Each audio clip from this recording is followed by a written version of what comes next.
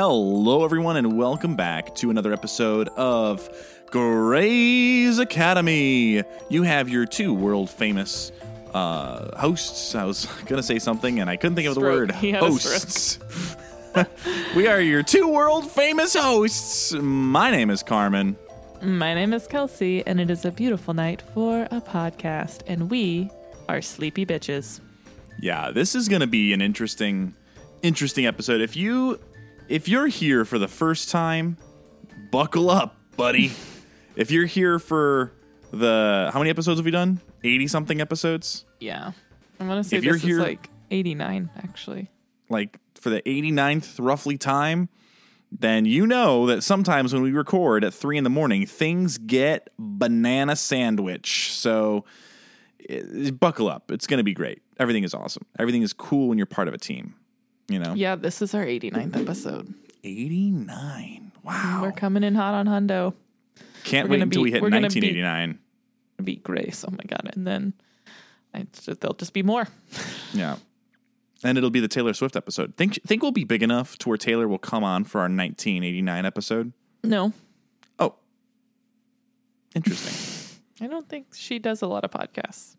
Well, we'll be the first then. He'll have to come on. With what? Did you see the videos of her performing in Nashville when it was like a monsoon? It looked so cool. So dope. It looked so staged. It almost looked fake. There. I was so jealous. I also knew quite a few people who were there. It's insane. And I want to take Jessica to see Taylor Swift, but I don't think we're going to be able to afford that. I didn't even go to see Blink-182 this past weekend, and they were in Chicago. Yeah, I saw you had the opportunity, and you did not take it. Well, I didn't have the opportunity. I wonder if Courtney was there. I didn't have the opportunity as much as I didn't have any reason to go. Like, I didn't buy tickets ahead of time.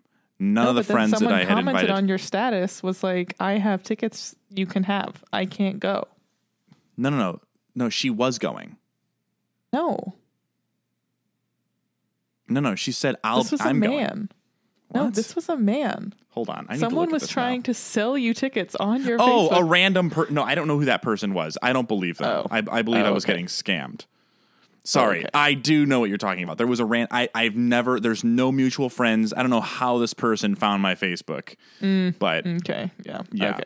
That's right. I'm sorry for the confusion here. So anyways, hello everyone. Welcome to Grey's Academy. This episode is not sponsored, but it is going to be consumed. We have to be careful now because we actually have sponsors. And we are going to have an exciting sponsor coming up within the next week or two. More to come, so hang tight. And but this episode will be enjoyed with our dear friends Kirkland Signature Hard Seltzer Mango. I'm drinking water. I got a rock. That's what I was going for. I say that all the time, and it's like a 50-50 split across all age groups. People younger than me, older than me, my same age. It's the Charlie Brown really brought people together for a long time. I love Charlie Brown. All the holiday specials are my favorite. Classic. Okay. The Great Pumpkin. I wish they would have done a sequel, The Great Pumpkin Pie, Charlie Brown. They for sure have more Halloween ones. My bad. Anyways, hi, hello everyone. This is episode 81 of Grey's Anatomy, and it is the third episode of the 5th season, and it is called Here Comes the Flood, and that's a song. It is a song, and I didn't realize that all of my search went away when I searched for Freakazoid. So yeah, Carmen's hair looked dumb, and I was trying to tell him who he looked like, but I couldn't remember the name for Freakazoid. So then we were trying to Google like blue face, crazy hair man, and it took a couple guesses on to get there. But it was Freakazoid. His hair looked like Freakazoid for a minute. Yes, because he smushed it around really weird. We were like, it's the guy with the red and he has the blue face with the big hair. And I said he was a lightning guy. And yeah, it took a while for the internet to be helpful, but we got there. Yes. So, anyways, Here Comes the Flood is a song by Peter Gabriel. Now, this song specifically did not have a ton of charting information here, but it is off of the debut self-titled Peter Gabriel album that was released on February 25th, 1977. Singer and songwriter and producer, excuse me, I should have had some of the bubbly seltzer after I did this because I'm already burping everywhere. And Peter Gabriel was the producer. So, not a ton about it. The album itself, it peaked at number 7 on the UK album charts and number 38 on the Billboard hot, stanky 200. It did pretty well globally. It reached in the top 25 for Australia, top 10 in Austria. It reached single digits for France, Germany, Norway, Sweden, and again, the UK. So Peter Gabriel, I'm not a big fan of Peter Gabriel. It's okay. Yeah, I'm a big fan of Carmen Gabriel, carmen.gabriel.official on Instagram. I'm a big fan of that one. Wow. But the song also was just fine. It was not that great. It wasn't terrible, actually. Do you like In Your Eyes?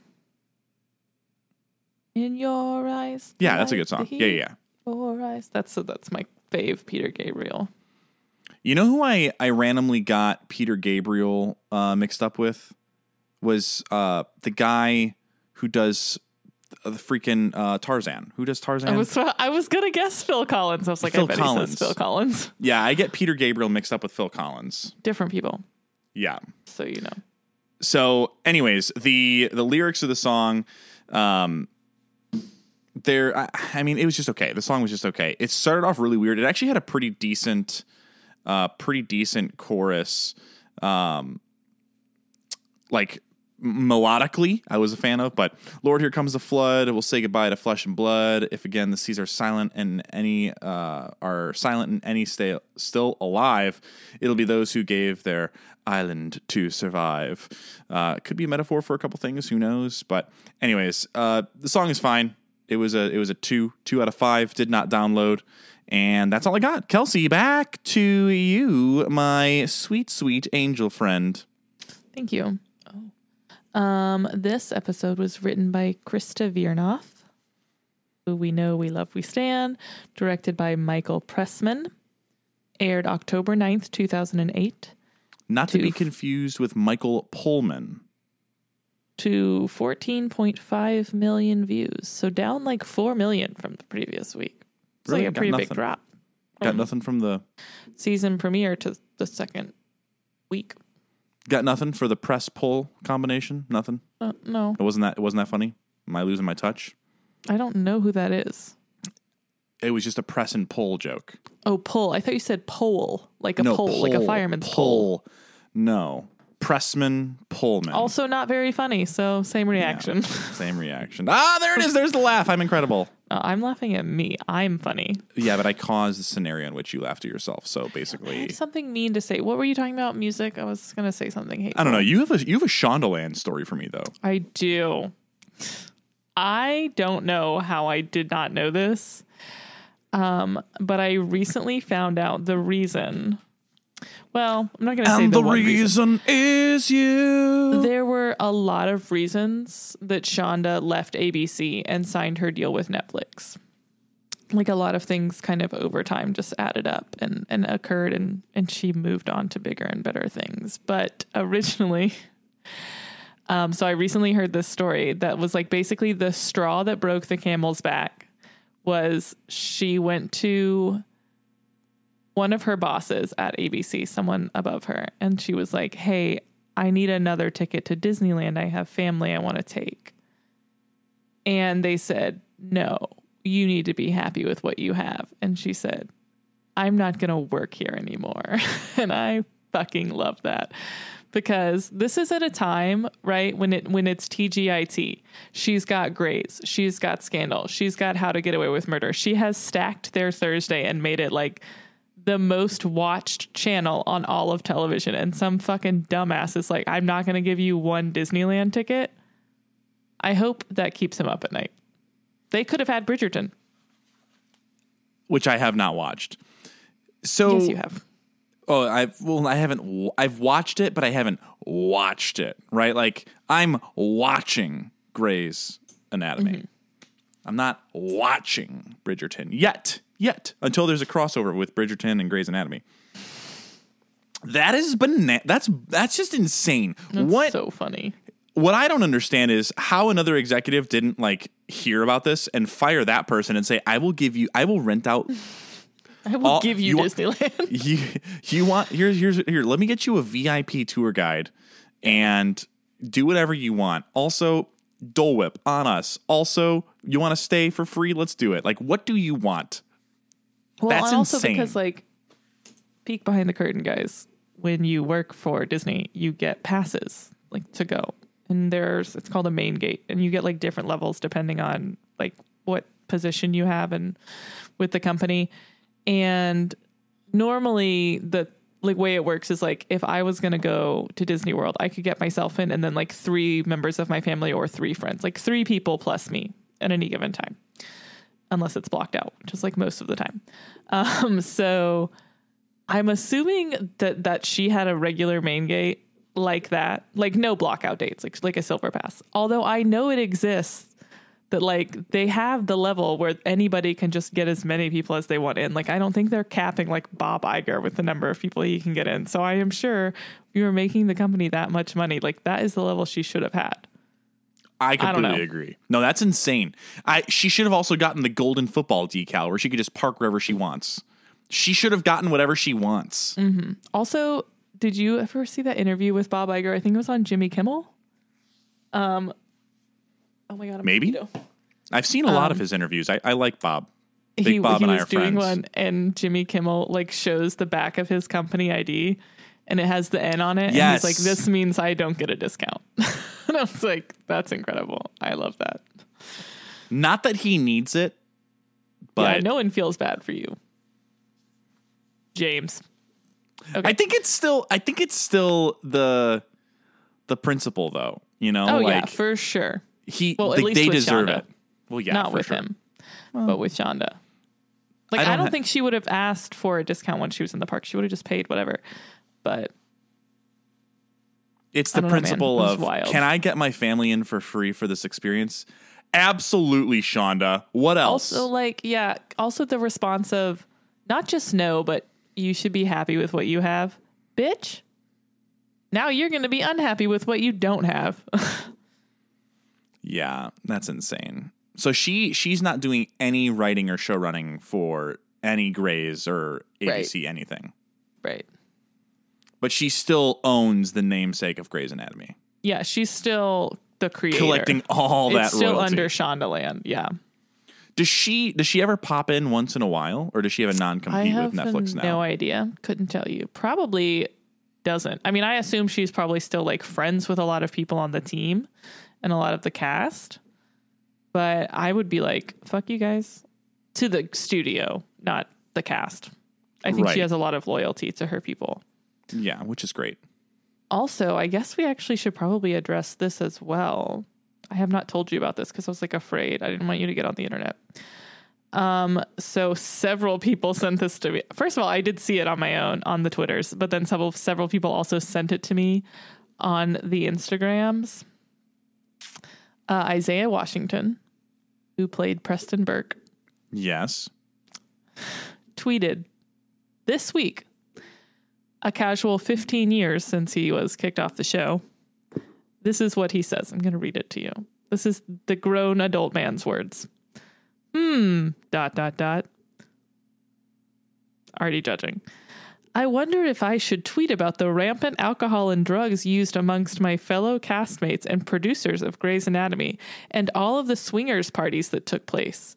I remained clean for 3 years and declined the after-hour hot tub invites because I was convinced that I would lose my contract with the urine analysis at any moment and lose my dear wife if I got in that woman's hot tub. I wondered, ... Wonder what? It's just like, there's a lot of, the consensus is kind of like, dude, it's been 15 years. Like, move on.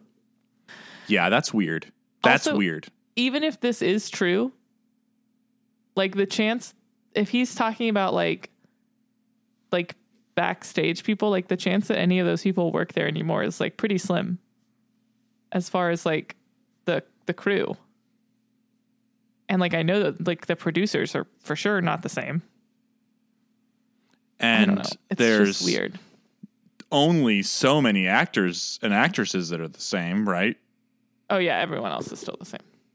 Oh. Every single character. They're all still there. Yeah. But yeah, everyone's like, why that's are weird. you doing this? Like, you're not being specific. What are you talking about? Has There's he just, responded to any of the messages? Like, is it anyone saying why? Has he responded to any? Has he tweeted back to any responses? Last time I checked, he hadn't, but I can check yet again. Also, first of all, he pays for Twitter Blue. So like immediately, like I have red flags galore. I just got my blue check mark. No, you didn't. You're right. Anyways, so before we jump into the episode, which I think it's time we do, I would like to shout out a couple of people. Mm-hmm. Some friends that I've had the opportunity to chat with, who've reached out on Instagram and added us and have remained spoiler free. So thank you. But I want to start by shouting out our friend Maddie. And I'm not gonna reveal the Instagram handle or the name for privacy reasons, but Maddie and I were chatting a little bit today, and she says, I love the podcast so much. I listen to it every Thursday, and it makes me so happy. And she thanked me for reaching out because I introduced myself, and I wanted her to know that we do appreciate it. And I hope that you're having a better day. I know it was a rough day for you. I hope that it gets better. And just know that Kelsey and I care very deeply. And we thank you. We can't do this without you, and you really do make a difference in our worlds. And also, second shout out is to our friend Brianna, who also I had a chance to message on Saturday, and she had wrote, y'all are hilarious, and I'm loving the show. My husband and I moved around a lot, but we're in Indianapolis for 4.5 years, and we listen to this all the time when we are driving. So really appreciate it. Appreciate that little bit. And they also have a little bit of a Disney connection. So a little bit of Disney heartfelt connection there for all of us. So Brianna, or Brianna, if I'm saying that correctly, I apologize. But thank you, Bri, for listening. I thank you for those, and I'm very distraught by everything on this man's Twitter, and I kind of wish I had never come to this place because we disagree in basically every day possible. So I'm upset now, but it's fine. Should we just get into it? Should we do this? Yeah. Let me read the Netflix synopsis. Now I'm sad. Okay. That really bums me out. Man alive. Okay. A plumbing leak becomes a flood and wreaks havoc on Seattle Grace. The chief attempts to implement new teaching policies. I actually feel like this is a pretty good synopsis of this episode. Yeah, no spoilers, unlike... No what spoilers, was the one? Vague enough for major plots. I don't need specifics to people. Like, this is good. I like this. Mm-hmm. This is good job, Netflix. You did one good. Maybe this is when Shonda started writing for Netflix. Can you imagine Shonda writing her own Netflix synopsis? Yeah. Or synopses? You see how I said synopses instead of synapses? You mean you said the right word? Yes. There was one time, like very early on, where I said synapses, and she's like, no, that's... One time, dude, you said it a lot of times. It took me... Finally, I was like, I'm going to correct you. Because one time I would like be a write-off and be like, maybe he misspoke. It was several times. And then I finally corrected you. I was just the enunciation of what I was saying. I was saying synopsis, but I was pronouncing it synapsis and synapses instead of synopsis and synopses. Like, which are very different things. Synapses are the brain flashing lightning that goes back and forth between your brain when you're making a synapse, like synapse chat. It's a bummer. I'm just so sad. Are you still on his no, Twitter? I Get got off of it. It was really hurting my feelings. That was offensive. All right, let's talk about this recap. It's a bummer. Okay. Yeah, this is finally got a recap. We haven't had one in several episodes. We don't need no stinking recap. Weber is changing the protocol. Lexi loves George. Meredith needs Christina to be her cheerleader. Her about it. Yes, and Marcus harassing her. You're pathetic. Spit on her. Yeah, I mean, I may have missed something in there, but what do you? No, that was pretty much it. Nice. All right. So what do you want to chit chat about? This podcast, Jan? 3 a.m. in podcast land. Let's talk about the changes to the program. Yes, let's start there. So start us off. What do you got? Well, Weber gives his big speech about big speech. Big fan of the speech too. About people not being able to specialize when they are first, second, and third year residents, and they need to have fully and well-rounded educations, which is not a bad point to make. So, I don't disagree with that. A pretty big Izzy call out, Well, they all got a call out. Well, when he's like, we have to learn how to be nice to people, but also how to not get emotionally involved with them and cut their LVAD wires. I do remember him saying that now that you say that. Specifically said and cut it. And everyone was like, oh, I knew it. No, go back. Let me see. I want to make sure I got it all. Everything you said. What stood out to you? Well, I like that they were, as he was doing the speech, they were panning back and forth to these patients. Yes. So it was hitting the points, and then it was cueing or cutting to the resident that it was referring to. And at one point he said, you can't make de facto specializations. And it cut to Christina giving a rundown on a guy's heart. And then Weber was like, good job, Alex, you're in. Which also, I wanted to mention that because Han is like, actually acknowledges Christina doing a good job. She's like, well done, Dr. Yang. Take him down to prep him. And that's when Weber's like, nay, you should not. You shunned, so don't. I did want to recognize the fact that Han is also taking the teaching differently note to heart. Yeah, which is a bummer because Christina finally got her breakthrough. Exactly. And then Weber's like, I failed you. Yeah. And I'm about to fail you the rest of this fucking episode. You really screwed the pooch on this one, Weber. So, and then, it's emotionally involved. And then it cuts to the patient where they're like, all right, Meredith, go take care of it. And then he says, we're not getting emotionally invested. Psychiatry is on the 5th floor. Yeah. And then he's like, we're surgeons. We cut our malignancies and let's start at home. It's a good speech. It's really well done, I would say. I agree. And I agree that I liked how they were cutting it and interweaving it back and forth with the introductions of the patients. And he says, like, favorites and personal loyalties, personal relationships out the window. We don't give a fuck anymore. Like, we're starting from scratch, essentially. So he takes Christina off of Han's service and puts her on Derek's service, takes Meredith off of Derek's service and puts her on Dr. Bailey's patient. And Izzy gets nothing, I guess. Probably just goes to the clinic, I assume. Where did she go? She got nothing. She just got nothing. Yeah. Alex got Christina's. Nothing. Christina got Izzy's. No, Meredith got Izzy's. Christina got Meredith's. That's right. So Izzy got nothing. Izzy got to just fuck around and be weird about Alex this whole episode. Yeah. And Alex got to be weird right back. So weird. I cannot wait until we get to talk about Alex because I've got some thoughts.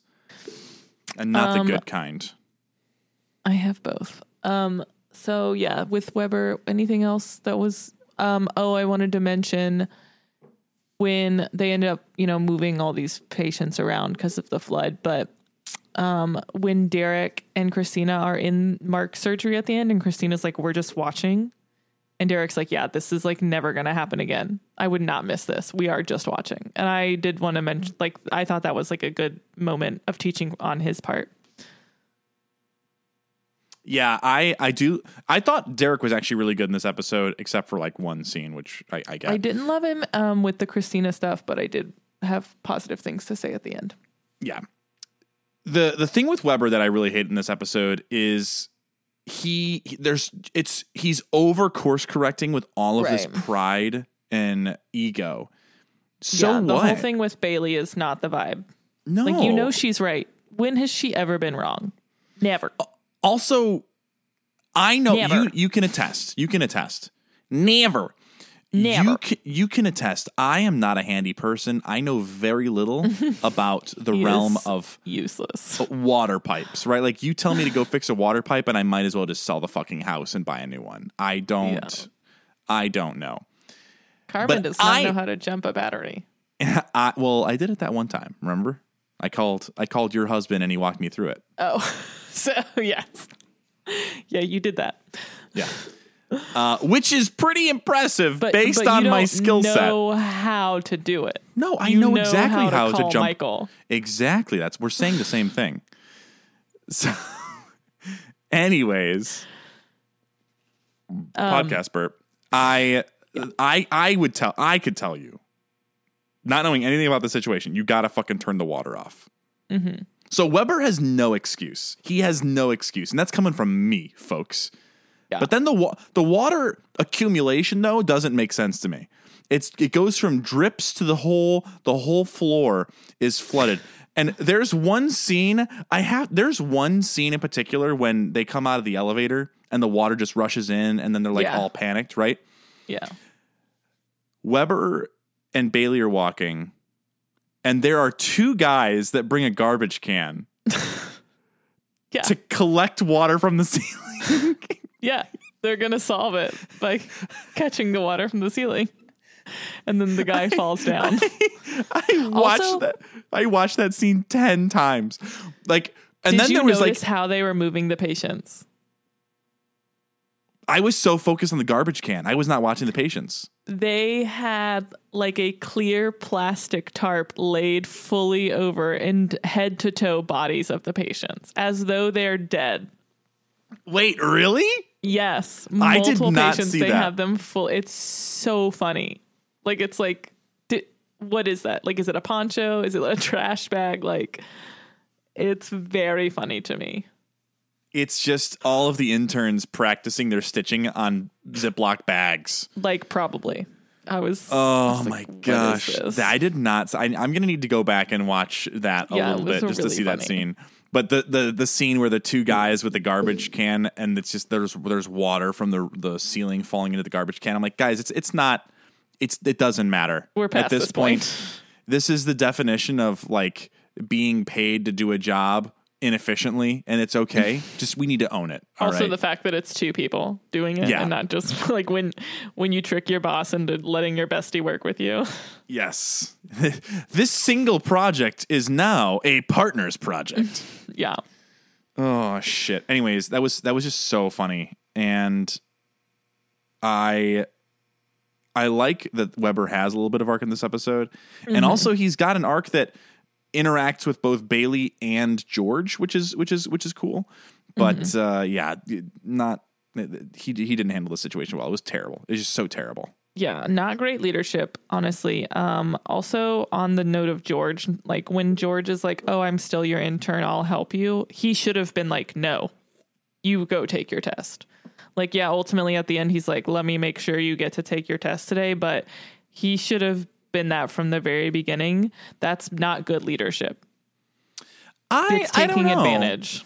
I felt kind of the opposite. I felt like he saw that George was stressed and nervous and getting into his head. And I don't think that he would have succeeded if he would have taken the test in that exact moment. He was stressed because he couldn't take the test. because they couldn't find a room that wasn't flooding. But what I'm saying is, even though the situation was caused by Weber's dumbassery, doesn't mean I don't know. I read it a little bit different in this. No, in this I definitely episode. was like, wow, because he went to George and was like, I need your help because he thought he had already taken the test. Right. But when he realized that he didn't, he was like, oh, okay, no, don't worry. He was like, oh, yeah, you take your test. I'm going to go be pouty over here. And then George is like, George was also being pouty. pouty. He was being a pout fish. Okay, I have bought these another one of those because whoever like does the marketing where they put pictures of all the other versions of the book you have for your children on the back of the book that you're reading your child, I hate them and they're a genius. Because Scarlett will finish a book and she'll turn it over and be like, I want this one and this one and this one and this one. And because it's books, not toys, I'm like, yeah, okay, I'll buy you a book. But be a genius, please. So then I found the Christmas version of the Pout Fish, and it's very good. Mm-hmm. There's a Christmas? I need it. I need to get it. It's very good. That's incredible. Anyways, no, I don't think George was being a Pout Fish. I think he was being a stress fish. Right, but because I think he that was stressed. Weber helped. I think Weber helped say, hey, let's turn that stress pout frown. George. But it worked out, didn't it? Because now he passed his test by 1 point. at the end, he decided to be good at his job. He's going to pass by 1 point. That's like, that would bum me out if I was George and I pass only passed fail, by baby. 1. Pass fail. Doesn't matter. Yeah, but like to know that I failed by 1 and then to know that I only passed by 1, I'd be like, really? I've learned nothing. You learned one thing. Seriously, a moron. You learned 1 or 2 questions worth, depending on their point values. I also love when George is like, I am not married and cheating on my wife with my best friend. And the proctor is just like, I'm just trying to write on my legal pad. I have 3 hours to do Sudoku, my friend, and my crosswords, and you're ruining it. I am not looking to have this conversation with you, stranger. Not after the last time I had this conversation with a different stranger yesterday. Anyways, so yeah, any more about Weber? I guess just like on the Bailey thing, when he's arguing with her and then he yells like, we don't yell at Dr. Bailey. I don't care who you are. We don't yell at Dr. Bailey. Well, first off, she shares this anecdote about Tuck throwing the toy soldier into the toilet, and then all of a sudden there's poo-poo water everywhere. Mm-hmm. And Weber, first off, it's foreshadowing for us. Obviously, poo-poo water is going to get everywhere, right? But she had to fight. Like, why is that not enough of a story? To just let Weber for Weber to be like, yeah, you know what? Actually, yeah, I don't want that. This could turn terrible. Imagine it being so shitty that you drop from a 12 down now to a 24 or a 50 because you didn't just shut off the poo-poo water valve. Exactly. But she ends up convincing him in the end. And then what does he say? Try not to gloat while you walk away. And she's like, I wouldn't dream of it, sir. As she gloats. No gloating here. No, she was very graceful. The thing about like saying I told you so is like very rarely is it fun. Oh, yeah. You know what I mean? I'm never 100%. like, I mean, sometimes if I'm like, Carmen, you're for sure going to get that job. And you're like, no. And then you get the job. And I'm like, I told you so. Like, that's a good time, right? That's like a great time to say it. But the majority of times in my life when I found it myself saying it is I'm like, oh, don't do that. You'll fall and break something. And then like someone's laying there with a broken leg. You don't want to be like, fucking told you. Because their leg is broken. The broken bone is telling them for me. You and I both know. I'm like, I don't want to be right. And I am all the time. I would love it if someone else was right for once in my fucking life. Well, the problem is that when you and I are together, I'm the one who's always right. He's never right. I am right. To fucking God. Every single fucking time. Remember that one time? I would love for you to be right sometimes. Remember that time? What about that other time? You said that George and Izzy were never going to have sex. All right, everyone, if you see Carmen walking down the streets and if you got a dream, go and chase it. No spoilies. Living in Shondaland. We'll see you in the next one. Never, because this podcast is done. You took it too far. You're not right. I am always right. This is the issue. Anyways, it's not my fault that I'm perfect and everyone else is only okay. That's a direct Bailey quote. That's how To she Weber. feels, as she should, To because Weber. she is perfect and everyone else is only okay. So yeah, anything else with Bailey and Weber? And Not really. It's, you know, they kind of have an intertwined story. Yeah. Bailey gets to. Does she? Who does she perform? She's doing some medicine. Oh, she does the medicine on the girl with the tumor, which is sad. Yeah. So we get to see Bailey doing some medicine, which is good. You know, after all Yes. the stuff that she's been through, to actually see her doing medicine is always kind of encouraging. Yeah. I think it helps us as the viewers continue to remember And that what teaching she's again. gone through is worth it, right? It's not all for nothing. It's not all in vain. It's not like getting married and then cheating on your wife and then breaking up and then doing all those kind of things. And then it's not all in vain, you know? Also, we don't hear anything about her marriage, so I guess we're assuming that she still has it. No news is good news. Is this the episode also where she was like, "This is me teaching with enthusiasm"? Yes. Yeah. Yes. 'Cause Meredith, she's like being nice, and Meredith is like, "What the fuck is happening?" Where was that? That was that when she was talking about like the joys of general surgery is like there's Yes. badness and you take it out and then everything else is just fine. But it Yes. wasn't fine. She said that Bailey was, I was like, she seems to really enjoy this general surgery stuff. And then she goes, "This is me teaching with enthusiasm." That was a funny Bailey quote, because Yeah. Meredith is just like, I don't need What? this. I just quit therapy. I don't need this, Bailey. Like, come on. Yeah. So we'll just talk about Bailey and Meredith's patient, Shelley. Shelley, the cancer girl. Yeah, Shelley is a precious angel. Obviously very connected to Izzy, makes a lot of sense. Like they're very similar personality wise. Like she's very positive. She's trying to like stay optimistic. They have found is it liver cancer? I think it's liver cancer. But That's they're what I like, believe, we're going to go in and remove it. Everything's going to be fine. Like you'll have, like she's already had chemo. And now they're going to do the surgery and like get the rest of the cancer. And like, it's all going to be great. And her sister is like a panic person, which like I relate to a lot. But she's like, "No, we're staying positive. Like it's fine. Everything's going to be fine, all this stuff." And then unfortunately, when they get in there, it is not fine. There's like way more than they saw on the scans. And basically all they can do is keep her comfortable. Her sister's like fighting for her to get into a clinical trial, but we're kind of led to believe that that's not going to be her choice. We also have seen the success rates of clinical trials. And if they're anything like Derek and Meredith's, they just kill people for sport. Yeah. Right? That was Derek's quote. Yeah. "We're killing people for sport. I'm throwing away my champagne." This patient is, what's her name? Shelley. She has a lot of just fun energy around her. Yeah. And she's like, "All right, so like spill it." And Meredith's like, "Spill what?" And she's like, "The deeds. Give me anything. Give me literally any gossip. I need some tea." Yeah. So ends up talking about the boyfriend, talks about Derek. And I like the scene where she's like, "You never told me he has that good of a head of hair," or something like that. And I'm like, that's what everyone says to Jessica when we first met, and still do to this day. I've never said that to Jessica. It was 12 years ago. You One probably of the forgot. times that I think I offended Carmen the most is when I said, "Carmen, sometimes you leave to go fix your hair and you're gone for 20 minutes and you come back and your hair looks the same." I was like, Carmen's going to get mad at me for saying this, but it's how I feel. And you couldn't have been more wrong. That was the first know. time that I knew that you were always wrong. You guys, like, I can never show you a before or after picture because when he will not let a picture be taken when his hair is not done unless he has a hat on. So I can't prove it, but I know in my heart that I am correct. Also, like the amount of time that it takes this man to do his hair. It's quite a process. Well, I've got He it down. has a process. Yes, he's like has it. Like I've got it down He can to a probably lot. do it in his sleep. I'm sure I could. I have to teach Jessica how to do it so that one day when I inevitably die before her, she could do my hair for the funeral before I get I'm gonna cremated. tell her not to. Wow. Is it? That You're means not doing an you open definitely- casket.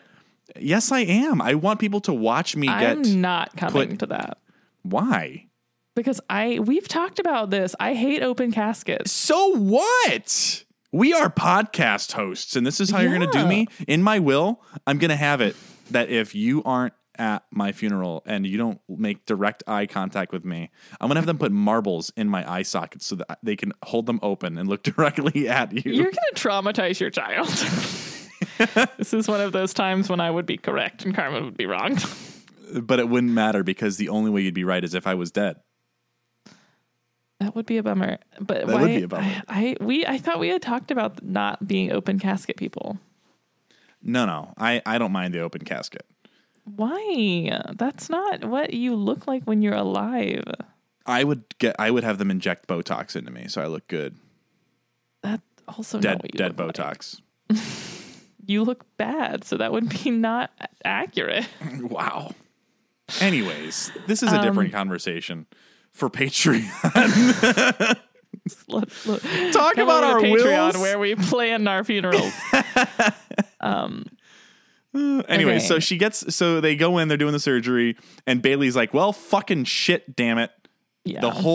What I'm assuming is the cancer metastasized to the major blood vessel that connected to her liver, is what I was gathering.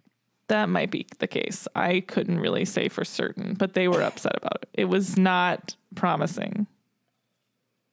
It was not like a good outlook for anybody.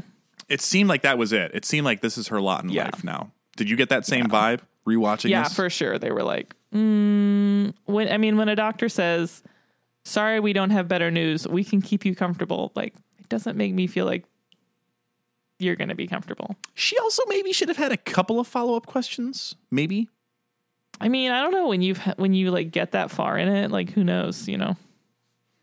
I don't know. It's a hard thing to think of. Like this episode also, the thing that I love and hate about watching medical shows is it's constantly putting my own mortality into like my front of my cerebellum, you know? And oh man, you know what? Fuck, I'm so mad. What? I just thought of a killer lady antebellum joke. You know when that thought is right on the tip top of your lady antebellum? Can you tell your sentence though? Anyways, like the guy with the pancreatic cancer, which basically, and I know I'm jumping ahead, but Alex was like, we don't get it until it's too late. It's a death sentence by the time it's caught. Yeah. That to me is terrifying because you don't know what's going on in your own fucking body. What the what? Mm-hmm. What?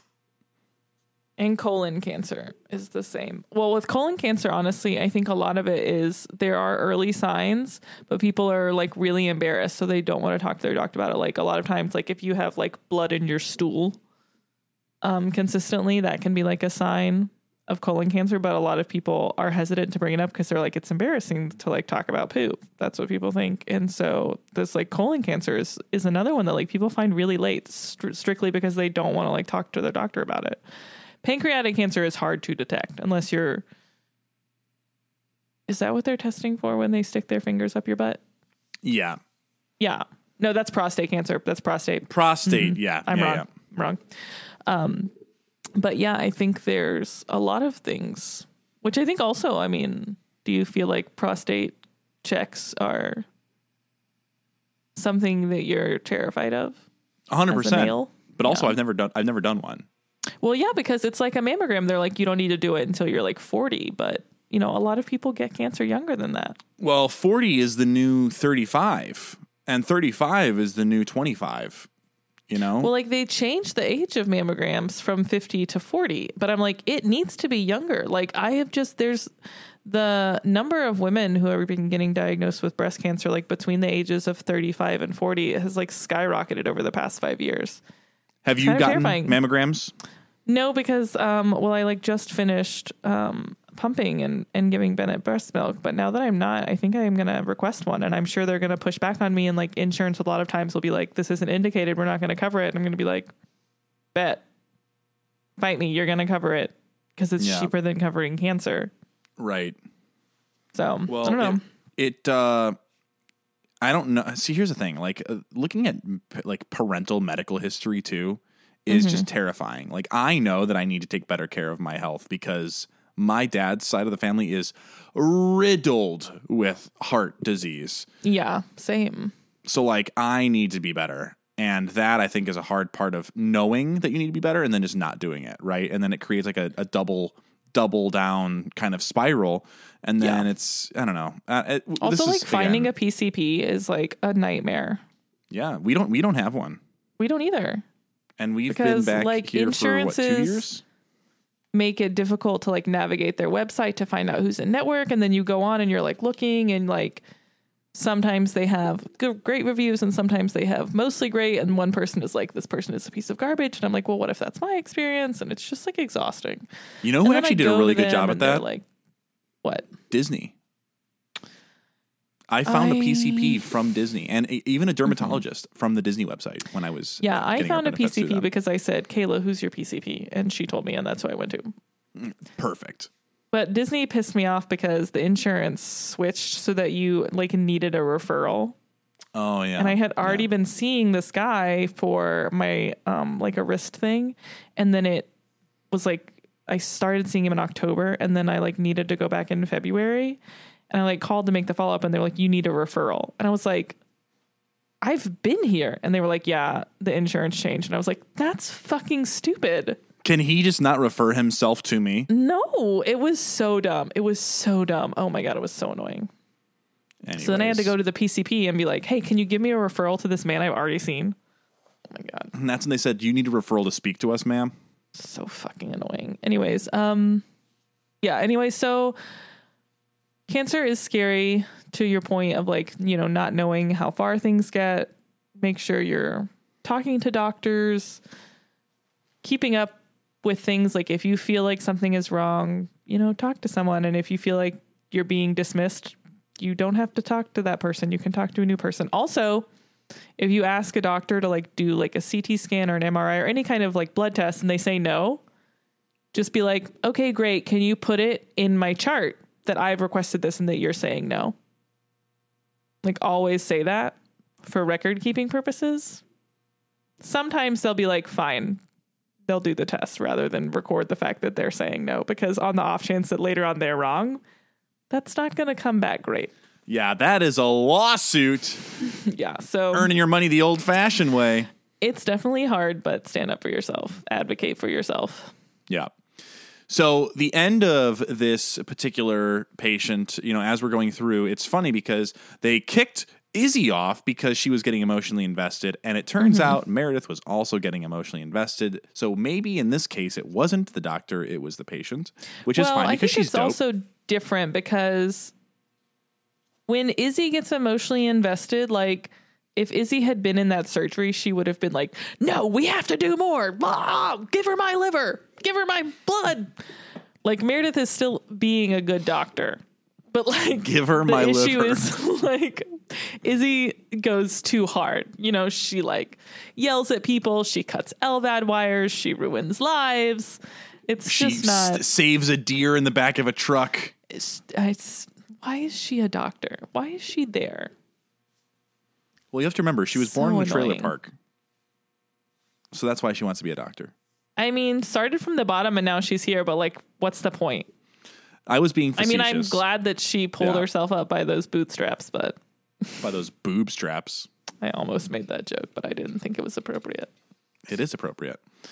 And then probably would have been more end, appropriate from me, a person with boobs. Well, I also too have boobs right now. I am very pro teaching my children like the anatomically correct words for body parts. Like, I don't think there's any point in like hiding things. I think it's keeps everyone safer in the long run. So like Scarlett knows what boobs are. And the other day she like came home from school and I was like talking to her about school and she was like, oh, this kid, I won't say his name, but she was like, oh, so-and-so made me sad. And I was like, oh, what did he do? And she goes, well, he threw a toy at my boob. It's like, it was so funny to have her say that to me. I'm like hearing it too in her little voice, her little kid. Yeah. He threw a toy at my boob because he's boob. Like, I thought you were going to say so hard. I thought you were going to say breast is what I thought you were teaching her how to say. No. Not that anatomically correct. No. Anyways. Oh yeah. So fun. we get a scene that's on par with the girl who says what don't say anything. Yes, I had the same thought. Yeah, and she just says over and over, because we fast forward to the end where she's like, "I need you to tell me what happened. Like, I need you to know what happened with you and Derek." And basically, she got there was some kind of trigger in there for her emotionally where she's like, I'm stuck here. I'm gonna die, and you're worried about breaking up with you're gonna break up with your boyfriend over this because of a roommate situation. Yeah, I don't think that's what happened. I don't remember the exact conversation, but it was in that conversation. Like she was like telling like, "Oh, so what did you decide?" Oh yeah, that was the conversation. I think you're going to break up with them. But she says no fair. But she's not crying because that's not fair. She's crying because it's not fair that she's going to die. No, I understand that. That's what I'm saying. There was something within that conversation that broke her. Is what I was. I think just the words "no fair." Yeah, and that is what it was. And then that was it. It is. Cancer is no fucking fair. Cancer does not care who you are. Fuck cancer. Heart attacks, aneurysms, cancer. No, it does. None of it fucking cares. Yeah. All right. Anything else with Shelley? Death does not discriminate between the sinners and the saints. I think. I just wanted to say when she like asked Meredith to talk to her, she's like, "Oh, my sister's like always talking about my cancer, like that distract me." It reminded me of the episode with Big Jim when they have the wife in the surgery and the husband is like to George, it's like, "Oh, can you tell me something to distract me?" And then he's like, "Oh, my friends don't think my girlfriend washed her hands." And then he was like, "Well, I hope she did because she just did surgery on my knee." It's fine if you don't remember it. I've seen it 87 times. So. I do. It's talking about Callie. Yeah. Oh gosh, that's throwback. I want to watch that. I want to watch these episodes again, but I can't watch them until we finish the show, and then I'll go back and I'll watch them. Some like here and there. No. Because also, I want to record me rewatching them. Hear myself talking differently, and it is because I have been watching one of my favorite content creators who just creates content where she mocks the Kardashians, and I am like, I've been doing the voice like to Michael, like just talking to him in a regular conversation with the Kardashian voice because I think it's so funny. I was like crying laughing watching it, and I can hear myself like doing it, like still doing it, and I am so sorry.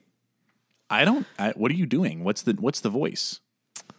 Not the say something. I'm going to say Carmen is the coolest. Not the coolest. Not Carmen. I'll send you some videos. I need to see it. Like my favorite creator. She's so fucking, she just makes fun of them. But like obviously as a fan because she like knows enough. Anyways, it doesn't matter. I love it. It's like brings me a lot of joy in my heart. Makes me laugh. All right. So what's next? Not the ice. Not the gluten. Hey, this next? Is this hard seltzer by Kirkland Signature is gluten free. Stop. Sponsor, like you are advertising for free. Stop doing that. Did I say Kirkland Signature? I meant Schmirkland Schmignature. Was there anything else with Shelley? This shit is disgusting. Absolute piss water. Don't buy it. Now we're never going to get a Costco sponsorship. You just stop talking about things. Schmostco. Stop talking about things.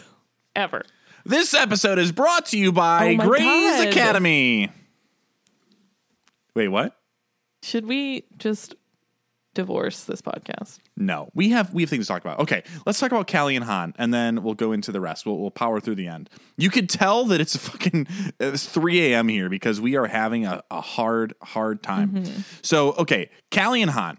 We have a couple scenes where Han is like, listen, I have some terrible news. Mark knows about us. And she's like, yeah, doy. Yeah, no shit. I fucking told him. Yeah. How the fuck? Like, what? He told me to go fuck you. Like, what are you talking about? We are together because of the span. Yeah. So, and she did not enjoy that. So, no, she was mad. She was big mad that Han. And I like this episode for the two of them because they're actually having like a healthy conversation. They're not getting too stressed out, even though like for a second there, I thought that Callie was giving Mark some like sex eyes. They're friendship eyes. It's a very subtle difference. Friend eyes. And they have had sex. So it is a different kind of friendship. And Han says like, oh, I just hate him because he's seen you naked. Yeah. So we get a couple of good scenes with them. We get the scene where Mark walks in on Callie and Han, and like obviously he says something very inappropriate because he goes, "Oh man, sorry, did I walk in on you two feeling each other up?" Maybe that's an HR call. Maybe we've determined there's no HR at this hospital. Oh yeah, right. That's why they're number 12. They need to hire Jessica. Yeah. To work remote. Well, obviously. So yeah, I mean, I understand where Han is coming from, being like, especially because it's like new and they don't really know. They don't know what their relationship is, but they also probably like are trying to figure out now at this point their sexuality. Like they're now both questioning their own sexuality. So I understand like her hesitation, especially since she already like found Mark to be very annoying. But I don't think it's right to be like, you can't talk to your best friend because he bothers me. And because you boned. Like, it's fine. Everyone in this whole fucking hospital boned. Also, there was a brief moment where... so incestuous. Yeah. You know, all these hot tub parties where people are just doing the drugs. Oh my God. I just like... so sad now. I forgot, and now you've reminded me. And that's a callback! Anyways, so what else did I write about Mark here? I wrote a note here about Marcus Aurelius. Oh yeah, it's just funny. So I did write this was the first thing. He eggs on Han about Callie, and the way the look on her face when she first finds out that he knows was absolutely hilarious. So I just wanted to make sure that I noted that. Yeah, when they're like before Weber gives his speech. Yeah. Oh, you're talking about this? I thought you were talking about you and Kelly boning. Fucking Mark. So, but then we get this end scene with Callie where she says, you know, I can't give up pieces of myself again. You know? Like, I was married and slowly it killed me. And here I am with a woman and I need my friend. Yeah. And that's okay. And I need to process like out loud. Like that's how she processes things. I also wouldn't have said this first time meeting Mark, but where we're at right now with Mark, I also don't think that he would make a move on Callie. Okay. Because I feel, let me rephrase. If they broke up, kind of like where she said, yeah, Han and I, we're not going to explore this, he would make a move. Right. But if she's venting, go ahead. I was going to say, if Callie goes to him to vent, he's not going to be like, how about this? How about I have sex with you right now so you can remember how much you want to have sex with a woman? And, but I think it's more like he is going to confide in her. He's still Mark, right? What was his quote? I didn't have a lobotomy. Like, I'm still thinking about this shit, right? So he's not going to say no to sex with Callie, nor should you, right? But it's one of those things where I think he kind of respects that she's going through this journey of trying to learn who she is. And I don't think Mark is going to do anything intentionally to hinder that. Also, like, he was very supportive. Like, we saw that's what I'm saying. Finale where he was like, go be with her or whatever. Like, it's fine.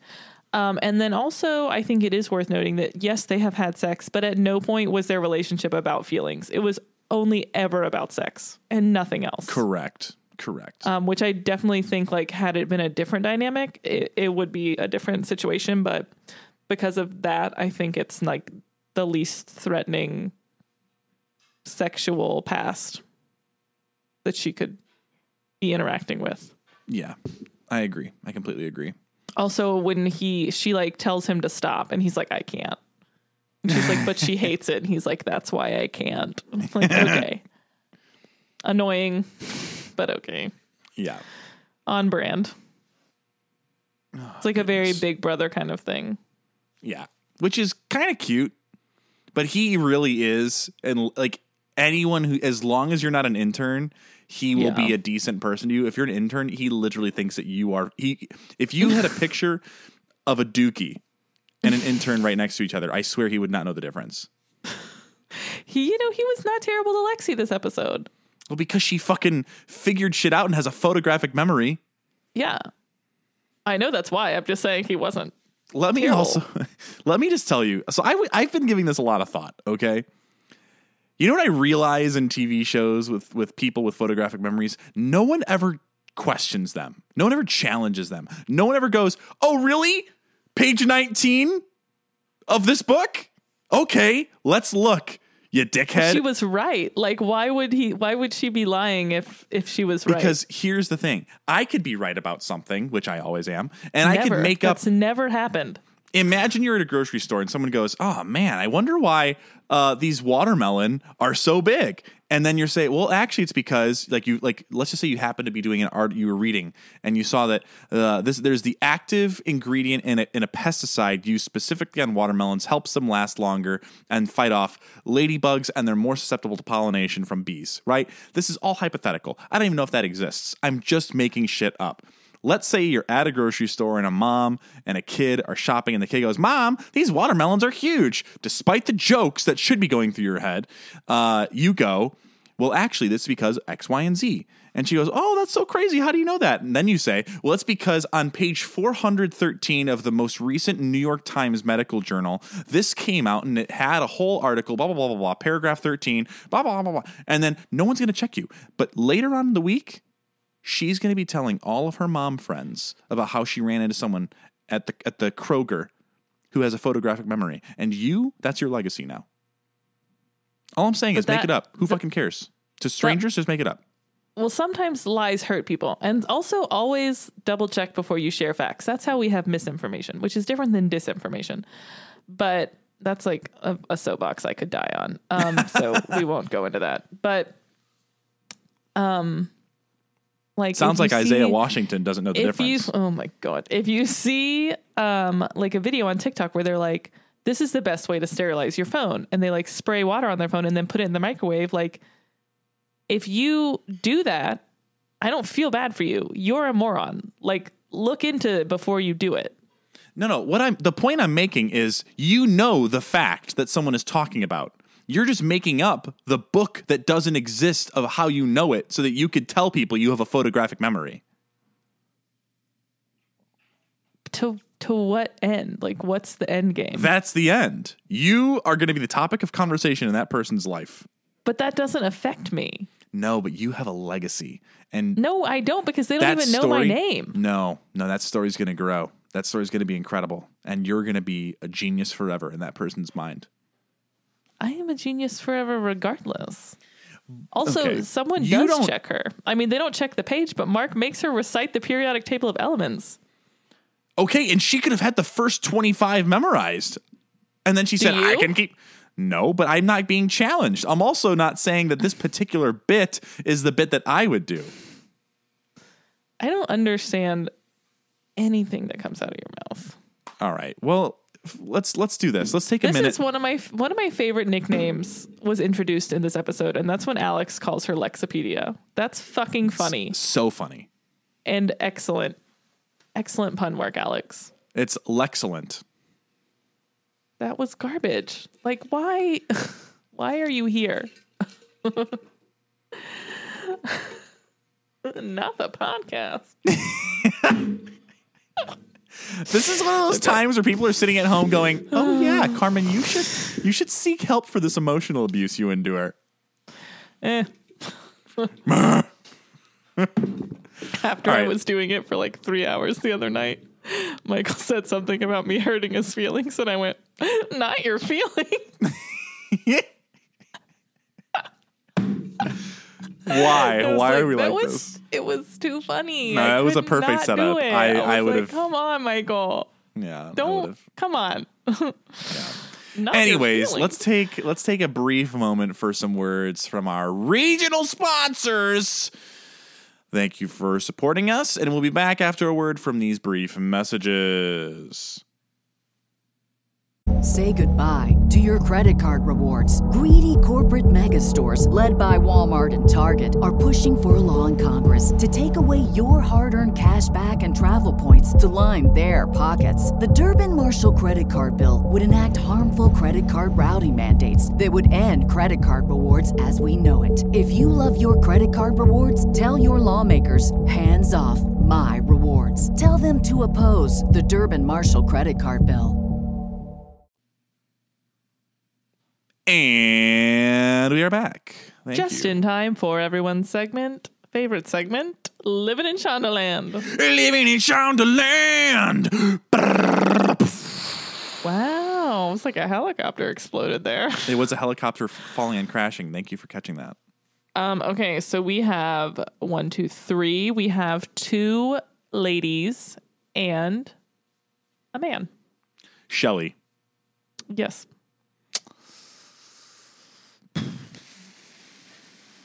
Barry. Fuck Who's was the- Barry? Barry is his name Barry? Is it the guy who he's the guy Alex's patient? Jack? Jack. Barry was the brain hurt guy. The Yes, you're right. yes. You're right. But the heart guy, Alex's patient, was he the other living in Shondaland? Is he the guy? Yeah. Okay. Ooh, okay. All right.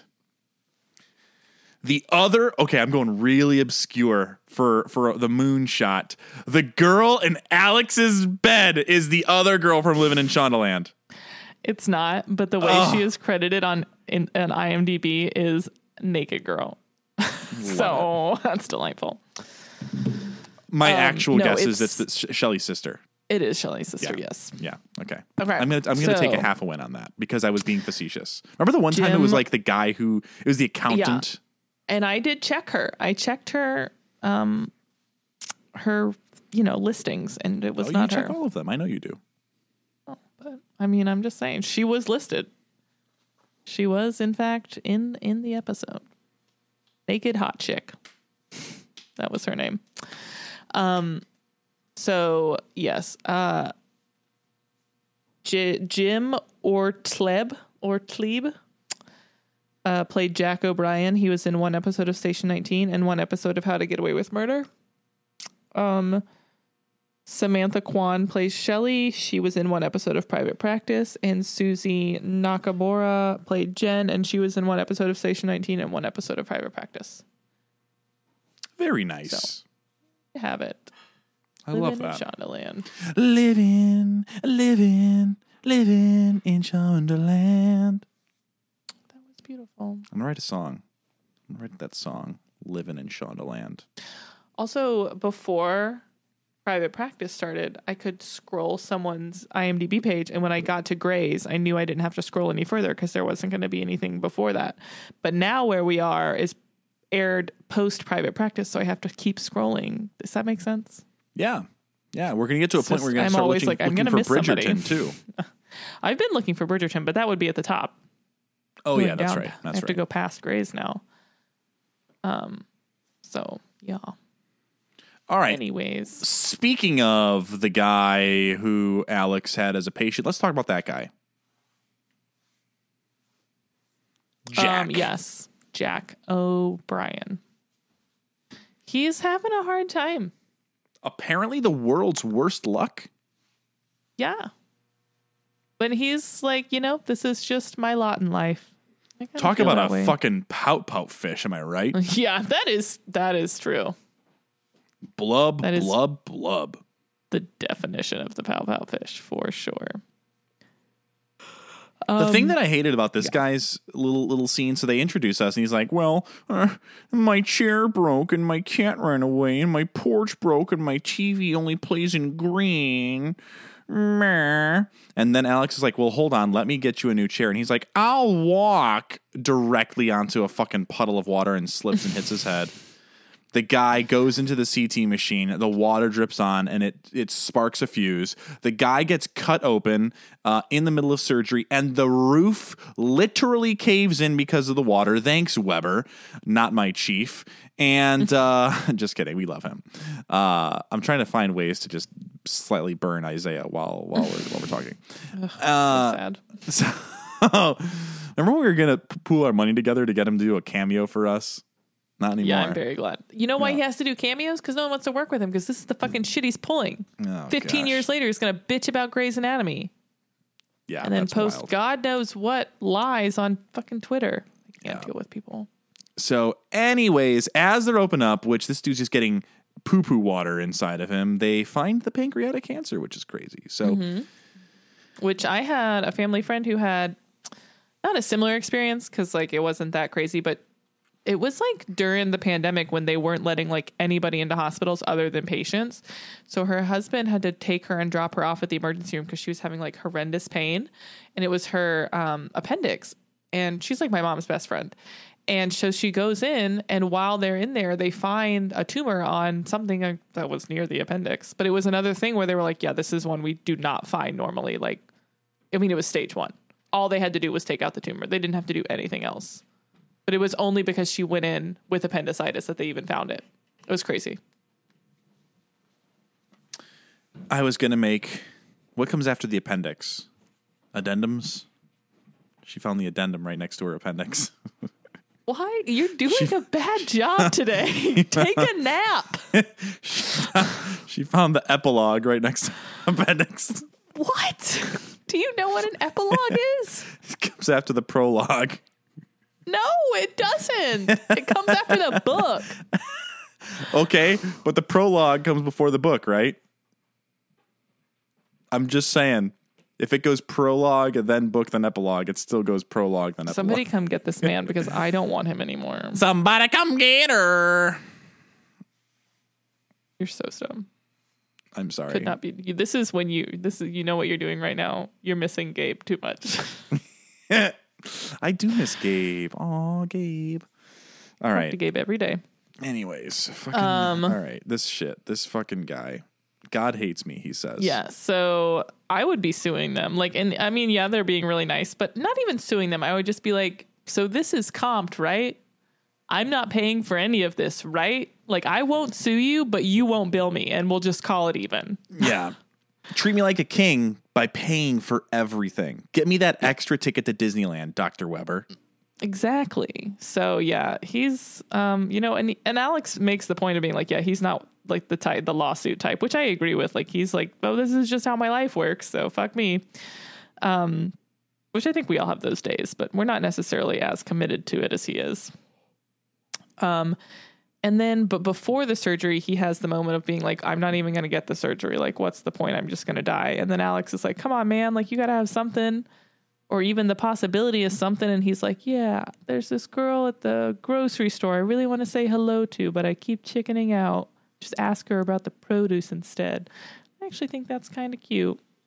It is kind of cute. And it's also, this is a weird fucking scene for Alex, because he's just leering at Izzy the whole time. After being a huge turd when she asked him to live with her. For so many episodes, he's been a turd. He's been a jackass. No, he's a fucking jackass. No, I'm just thinking of the end of last episode when she sees him and then has the vision of Denny. So yeah, yes. No, he hasn't been nice to her since he cried about Ava. Yeah. Now, here's the thing. Alex has a good moment. He's like, listen, dude, it's science. Like this, I'm going to science away your bad luck. It's the law of averages. Mm-hmm. Shit's going to turn around. And I actually really like that scene, because he's like, listen, I have someone that I'm, that gets me to make sure that I'm not throwing away my shot. And he looks right at Izzy. And then the freaking guy's like, Jack's like, are you making this up? And he's like, no, dude, fuck. Well, yeah, but he's like, oh, my girlfriend had a hysterical pregnancy and then tried to kill herself when I was in the next room. And he's like, are you lying? Like, what a terrible thing to lie about if he is lying. Straight to hell. Also, asking someone, are you lying, after they say something very personal, there is no benefit. Because if they are lying, they're not going to tell you, and you just look like a dickhead. And if they're not lying, you just undermine them opening up to you about something that's probably very serious to them. Yeah. So again, you're trust. A dickhead. Yeah, you're a dickhead. So yeah. Yeah. So what did you? I mean, Alex has been a huge dick to Izzy. So what did you make of that when he's like the possibility of something and he's like staring at her? Alex clearly does not know what he wants, and if he does, he needs therapy is what he needs. Well, they all do. But They yes, all Alex need does. it, but Alex needs it for sure. It's not that hard to just tell someone how you feel and like, Well, I think it is. okay. I mean, physically it's not, but I think the fear of rejection makes it hard.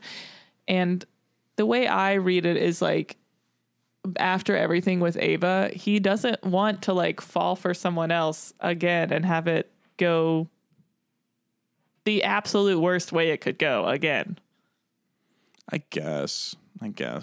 But I mean, it is, don't get me wrong, the way he's acting towards Izzy directly is fucking stupid and like could not be more high school boy. Pure shit. But like the overall, like the reason I think that he's like hesitant to like pursue anything is like the fear associated with the way that A, the last time they were together, it didn't work out. And B, like his last relationship was just like so bad. So wild.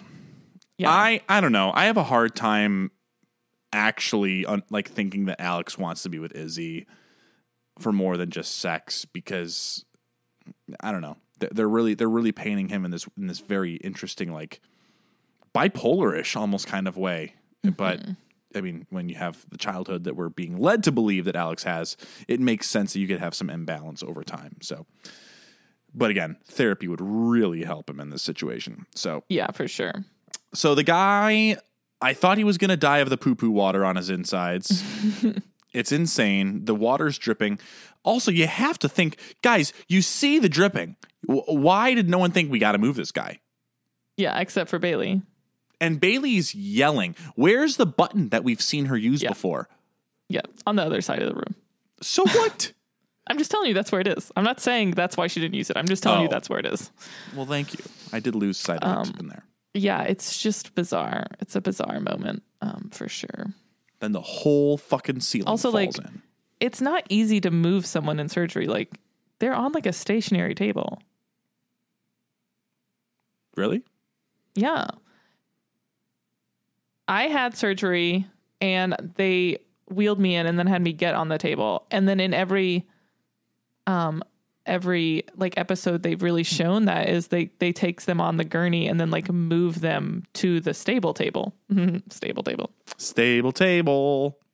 But yeah, I'm just like, she's like, move the patient. I'm like, what are they going to do? He's fucking open. I guess that makes Even sense. if I didn't think about that. They could move him. It would take some time.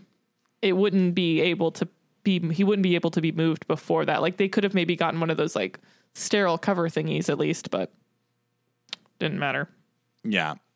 I also don't know how they're like, oh yeah, we irrigated him. Also, those like ceiling tiles, have you ever touched one of those? It's like dust that never goes away. Yeah. You know what I mean? Gross. I don't know how they clean the inside of that guy. But he lived, and they found his pancreatic cancer. And he doesn't even need chemo. They got it all. So, a miracle. And then Alex gives him the good news. He broke the streak. Time to go talk to that girl. His luck is turning around, and he goes, "I'm gonna say hello." I thought, say hello. That's such a nice moment. I should write a song called "I'm Gonna Say Hello," and it's just me recounting this guy's experience. Well, you might get sued, but we'll see. Met a man named Dr. Weber, and he told me the water leak ain't nothing to worry about. That didn't happen. Do you understand anything about songwriting? You have to embellish a little bit, okay? So you're a liar. No. It's a bit. It's a bit. Rest in peace, dude. Thoughts? All right. Anything else you want to talk about this guy? This Jack? No, but I do want to talk about Alex, because at the end, he goes home and Izzy is sitting on the porch with Meredith, and Alex looks at her. And do you know what he says? Hello.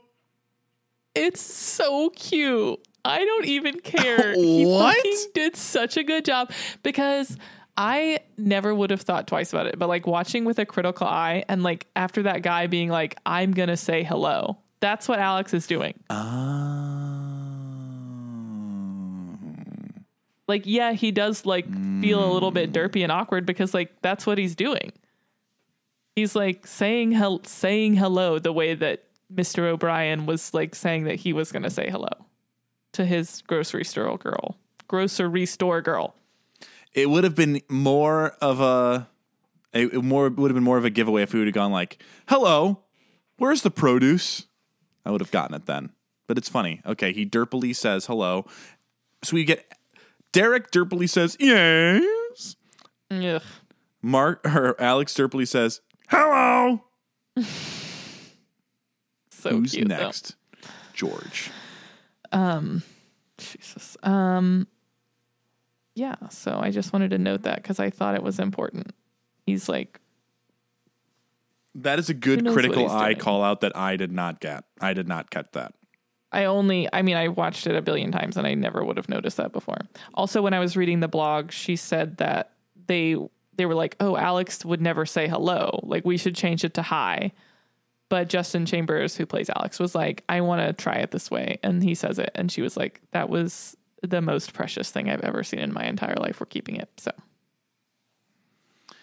Well, good on you, Alexander Karev. If that is your real name. If that even is your real name. And yeah, I think that's it on the Alex. Oh, yeah, we'll get there later. Okay. God, we have not talked about a lot of things. It's all right. Let's talk about Barry real quick because actually I think that he's a pretty easy guy to talk about. Yeah, Barry's nose is killing him. Have you seen the thing? It'd kill you too. Okay. That's hateful. I'm trying to, okay. I feel bad for Barry. Yeah. Barry's been living in constant pain for 7 years and no one knows why. And they're telling him, probably a lot of people are telling him it's in his head, which is very frustrating to hear when you are in constant pain and looking for solutions. And this is when Lexi's photographic memory comes in handy. And she is like, oh, I read this thing when I was helping George study, and I think he just needs an ENT. And she goes to Sloan, and she's like, hey, can you like give him like do a test or whatever to see if he has this thing? And Mark's like, whatever. I like making fun of you, so yes, I will go. And so he goes, and she is correct. He like instantly screams and is in massive amounts of pain, and I feel very bad for him. Good acting for this guy. I'm happy that they found it. Because I cannot imagine what it would be like to get a diagnosis after that long amount of time. Hell yeah. Well, we'll get to his really good scene in a minute, but keep going. Mm-hmm. That was mostly it. It was like this crazy rare thing that Christina had never even heard of. And she's like impressed that Lexi knew it. And that's when he says Lexipedia. We get this great scene, right, where they're all at the lunch table. It's Alex, George, Meredith, Christina, Lexi, and Christina. Did I say Christina? You might have said Christina first. It's everyone but Izzy. All right. Well, she doesn't have a patient right now, so. She doesn't have anybody. She says it. Yeah. So, they're all there and they're all just like talking. It's like classic, like early Grays. It made me happy.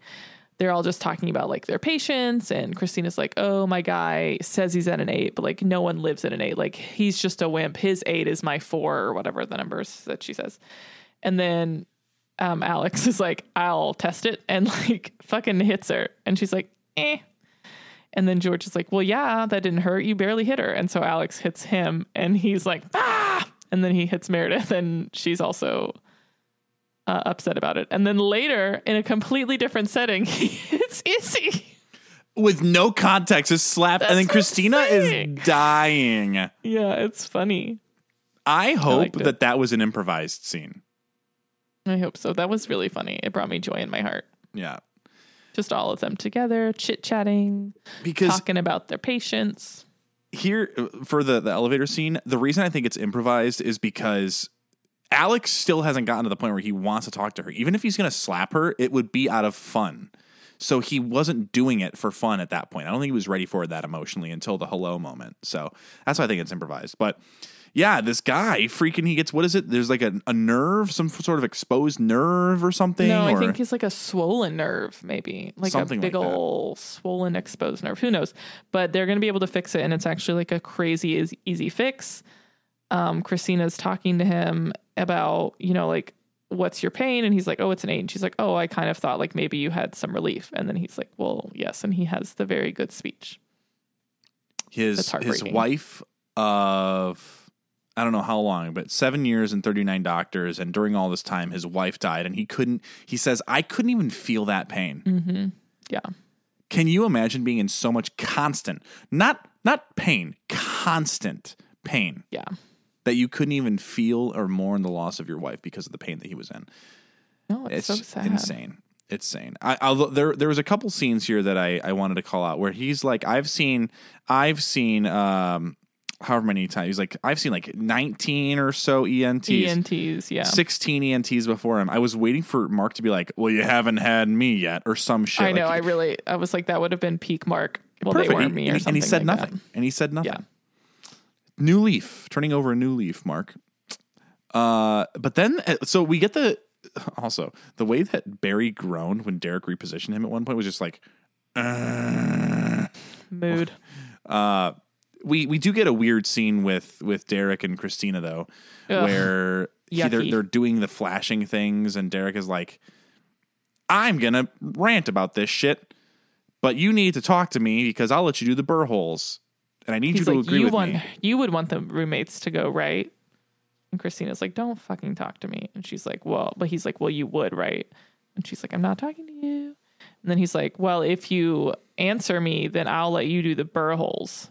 And she's like, yeah, I would want them out. Which, like, I fully believe she would, but I also, like, she's not a roommate really person in the first place. Like, she has one now because Callie asked her for somewhere to live. But she, like, doesn't strike me as someone who would actively choose to have roommates. Right. Just to, like, have people around her. So, like, of course she would want them out. And also, it doesn't matter her opinion. It's icky how he got the opinion out of her. Yes. He's like, if we operate, I'll let you do the burr holes. Gross, Derek. Gross. Doesn't feel like good teaching. No, not even a little bit. But good, we're led to believe that he's getting fixed, but in this process, Mark asks Lexi if, hey, you did this great thing. You deserve the chance to do the surgery and be a part of it with me and scrub in. And she's like, I got this thing. I got this boy, which is pathetic. Mark is right. It is pathetic. I've never been less on her side. Like, at some point you have to, like, it's very Rachel getting off the plane, which I hate. It's very Lauren from the Hills not going to Paris because she wants to stay with her boyfriend. Spoiler alert. Like, it's just so not the vibe. It's not even like learning anything. It's like paperwork. Yeah. Yeah, it's not good. So, but it ends up being nothing that she misses out on because it doesn't happen here. They transfer everyone to one of the other hospitals. I don't remember which one. I think Mercy West or something like that. Mercy West and Seattle Pres are the other two, I think, that they mentioned. But so, yeah, she doesn't miss it, but it is still, it's just a bad career choice. Sorry, it just is. Oh, yeah, for sure it is. For sure it is. So, but yeah, that's all I got for that guy. The only other thing I would say is the beginning scene of this when Lexi's like, hey, Christina, I think I have an idea. And she's like, Yoda, don't think, just have the idea. Believe that you have the idea. Have the idea. And now go get the labs. Yeah. Like, that wasn't a good teaching moment, but it was funny. No. Yeah. Yeah, so, and no more on him, I don't think. Yeah, Derek was icky. So Meredith wants to quit therapy, and Dr. Wyatt is like, you super need to keep going to therapy, which I love. I'm finished. I'm finished with therapy, she says. I don't think you are. So Dr. Wyatt's like, maybe you should keep going to therapy. And Christina gets upset later on. And she's like, she asks Meredith, like, oh, what does your shrink say? And Meredith says, I quit my shrink. And Christina's face is the so look shocked, she shot her, but also upset. Like, she's like, fuck. Like, you cannot. Christina also thinks she cannot quit therapy because Christina, as she later says, is no longer allowed to have her own opinion because she has to be supportive. Which is not good therapy. It's also... It's like also a tricky spot to put your friend in. Yeah. It's a hard spot to put your friend in because I don't want to be like, oh, you're being a bad friend because you're doing what Meredith asked. And it's not that she has the opinions. She's just keeping them to herself. Right. She's not really lying. But she's also not telling the full truth. Yeah. But anyways, I love the moment where she goes to Dr. Wyatt and she's like, you have to talk to her, like tell her that like he can't move in because like he doesn't know her. He doesn't understand that she like needs these people in her life because she has no one and her life is constantly in an 8. And then Dr. Wyatt goes, oh, it must be incredibly painful, the thought of losing Meredith to Derek. And Christina goes, you are the worst shrink ever, and just leaves. Which leads me to believe that Christina's going to be going back and talking to this therapist. It's just like, my thing with it is the way that moment was played, I think could go 2 ways where like you have a moment of realization where she's like, oh my God, I am afraid of that. But like, that is not the way she played it. She was like, what? This is not about me. Like I think also she knows her relationship with Meredith too well to be like, whatever happens with her and Derek doesn't matter because like we are each other's person.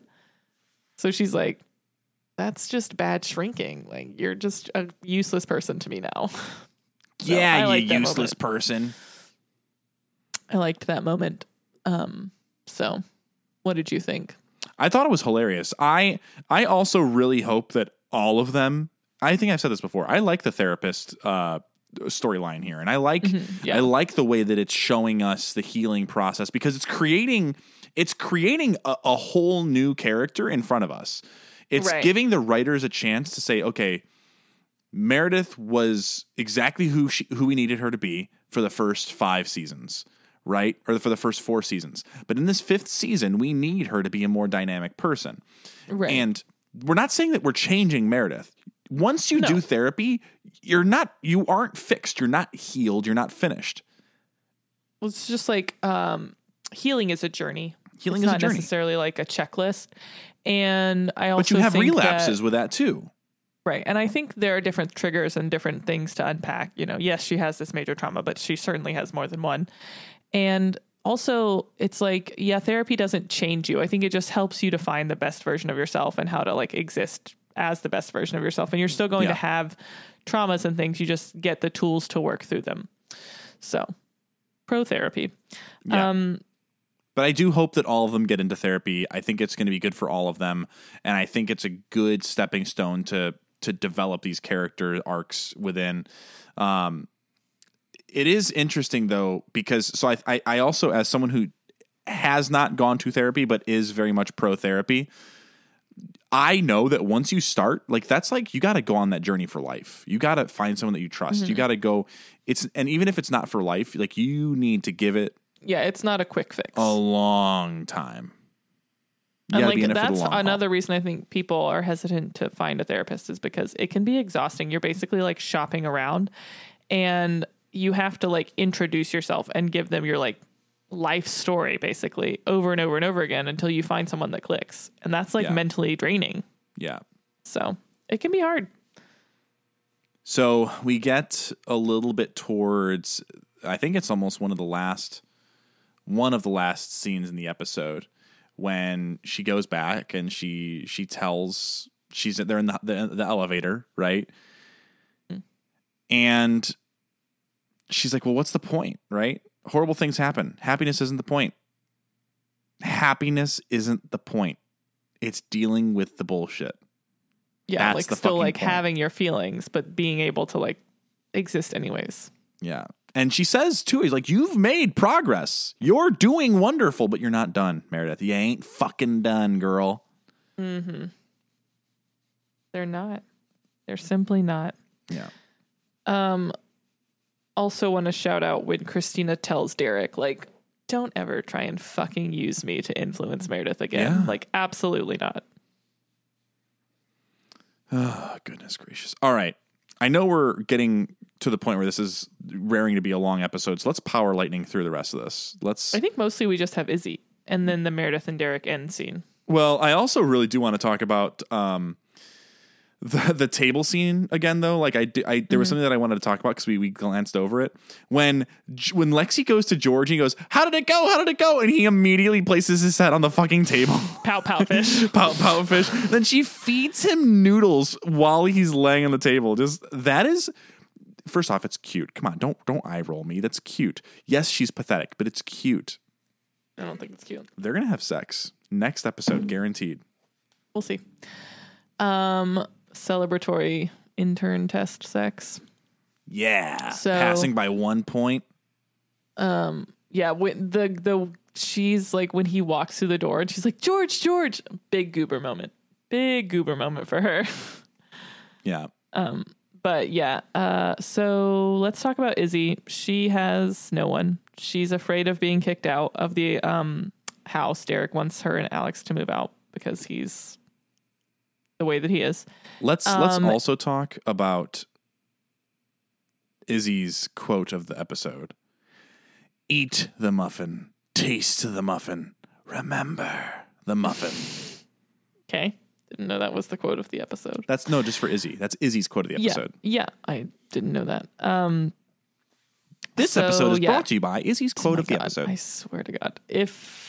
So Derek wants them to move out and he's like being rude about it. And like, I don't have an issue with him wanting them to move them out, but like maybe run it past Meredith first before you just start measuring their room in front of them. Yeah, it's way too assumptive. It's way too assertive. It's not nice. Big Derek energy. Yeah, BDE.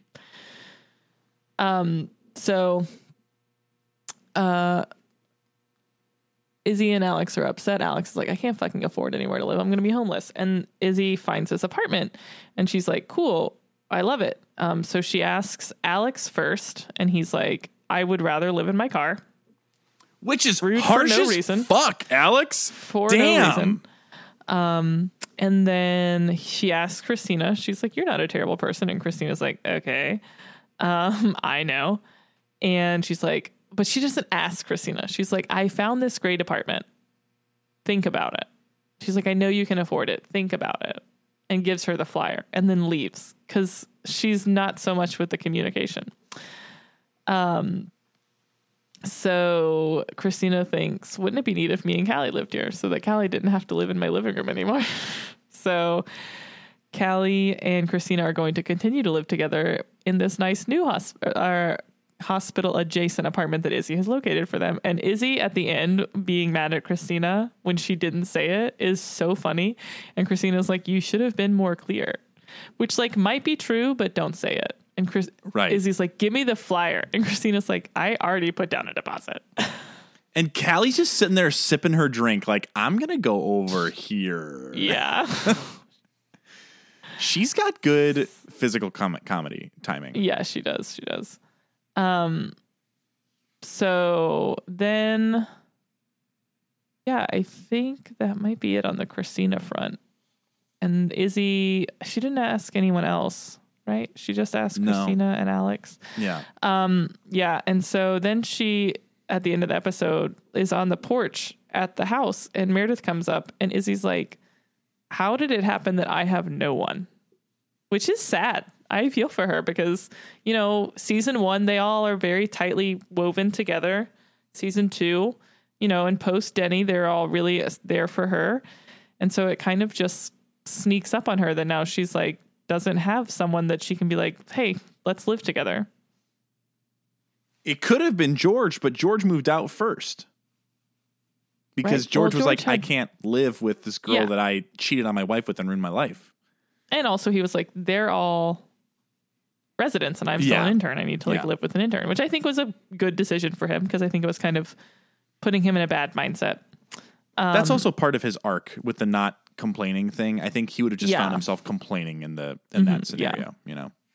Yeah. So yeah, I feel for Izzy in that moment. And then Meredith also feels for her and Alex says, hello. And then Meredith goes inside to Derek and she's like, they're my family. Like, I need them. I'm not telling them to move out. And like, you can't ambush me. You can't use Christina to try, you can't use them to ambush me or use Christina to try and like trick me into getting what you want. Like, it's shitty Right. and I'm not doing it. Yeah. And he's like, okay. She's like, what? And he goes, I mean, I'd like to talk about it again when you're ready, but for now that's fine. And I'm like, this person has been here the whole time. This is growth. This person existed and we've had to deal with the other guy. Really? Really, Derek? Really, Derek? Really? So I actually don't think. I think that the only reason we're getting this, Derek, is because Meredith is showing that she's willing to work at it.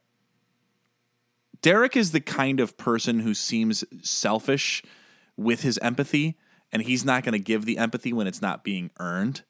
no, because Addison wanted to work at it and he treated her like trash garbage. So That was different. She cheated on him. doesn't matter. The empathy was all out the window. Then don't be with her.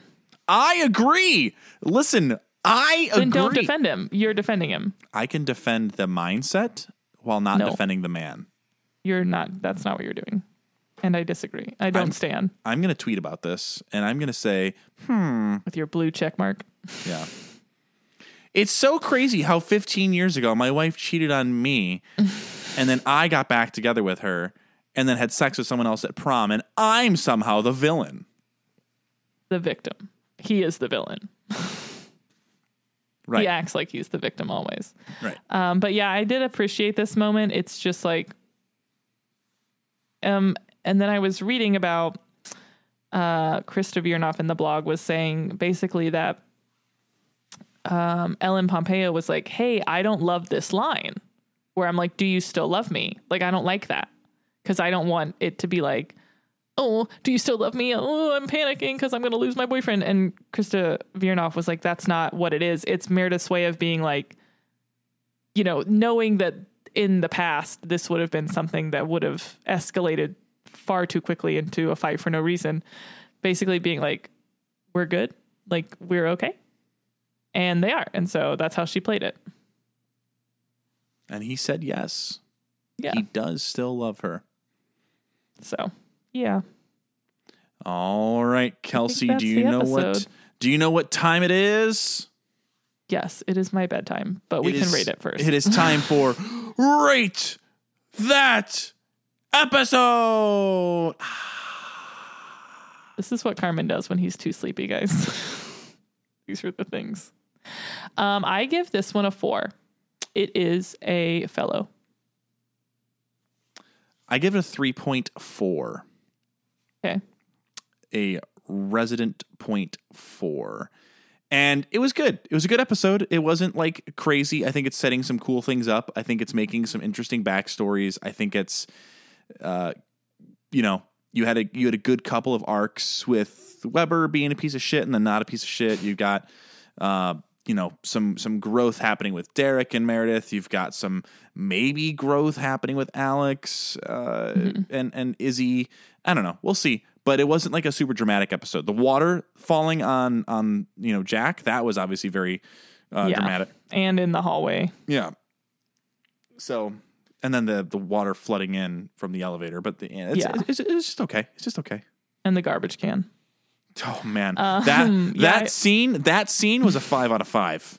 The trash bags over the patients, classic Grace. Classic. Yeah, I love that table. I love that cafeteria scene. That really makes it for me. Also, I really like the Callie and Mark stuff, and I like the Mark and everybody in this one. I just like this one.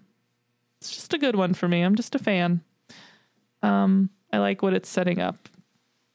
Yeah. So, predictions. Predict something about Christina and Callie. Christina and Callie are going to have the apartment, and she's going to walk in on Callie and Han having sex. Okay. With Mark. Yeah, when do you think that's happening? If it doesn't happen by next episode, the threesome, then it's not happening. Okay. And when do you think Callie and Han are having sex? If it doesn't happen next episode, it'll probably happen in the episode after that. And then George and Lexi, you're saying are for sure next episode. Next week. Next episode is a lot of fucking. Yeah. And then I don't know. What else? Derek and Meredith, anything? They will have sex next episode. And Alex and Izzy will not have sex next episode. Okay. I genuinely, I don't know what their deal is, but I need to see more. I'm very confused. I predict next episode that a bomb is going to go off somewhere. Like a metaphorical bomb or like literally a bomb? Metaphorical. There's something big is going to happen next episode. And it's going to be in either Christina's life or Mark's life. It's going to affect one of them more than anyone else. Okay, I like that. Yeah. Meredith in therapy. Predict that. She's going to get all of her friends in therapy, and it's going to be great.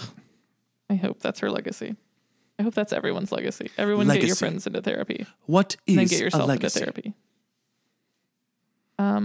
It's planting gardens or planting seeds in a garden you never get to see. I don't know what you're doing. Like, I know what you're doing, but I don't know what you're doing. It's Hamilton. Thank you. It's when the bullet's coming at him and he's doing his monologue.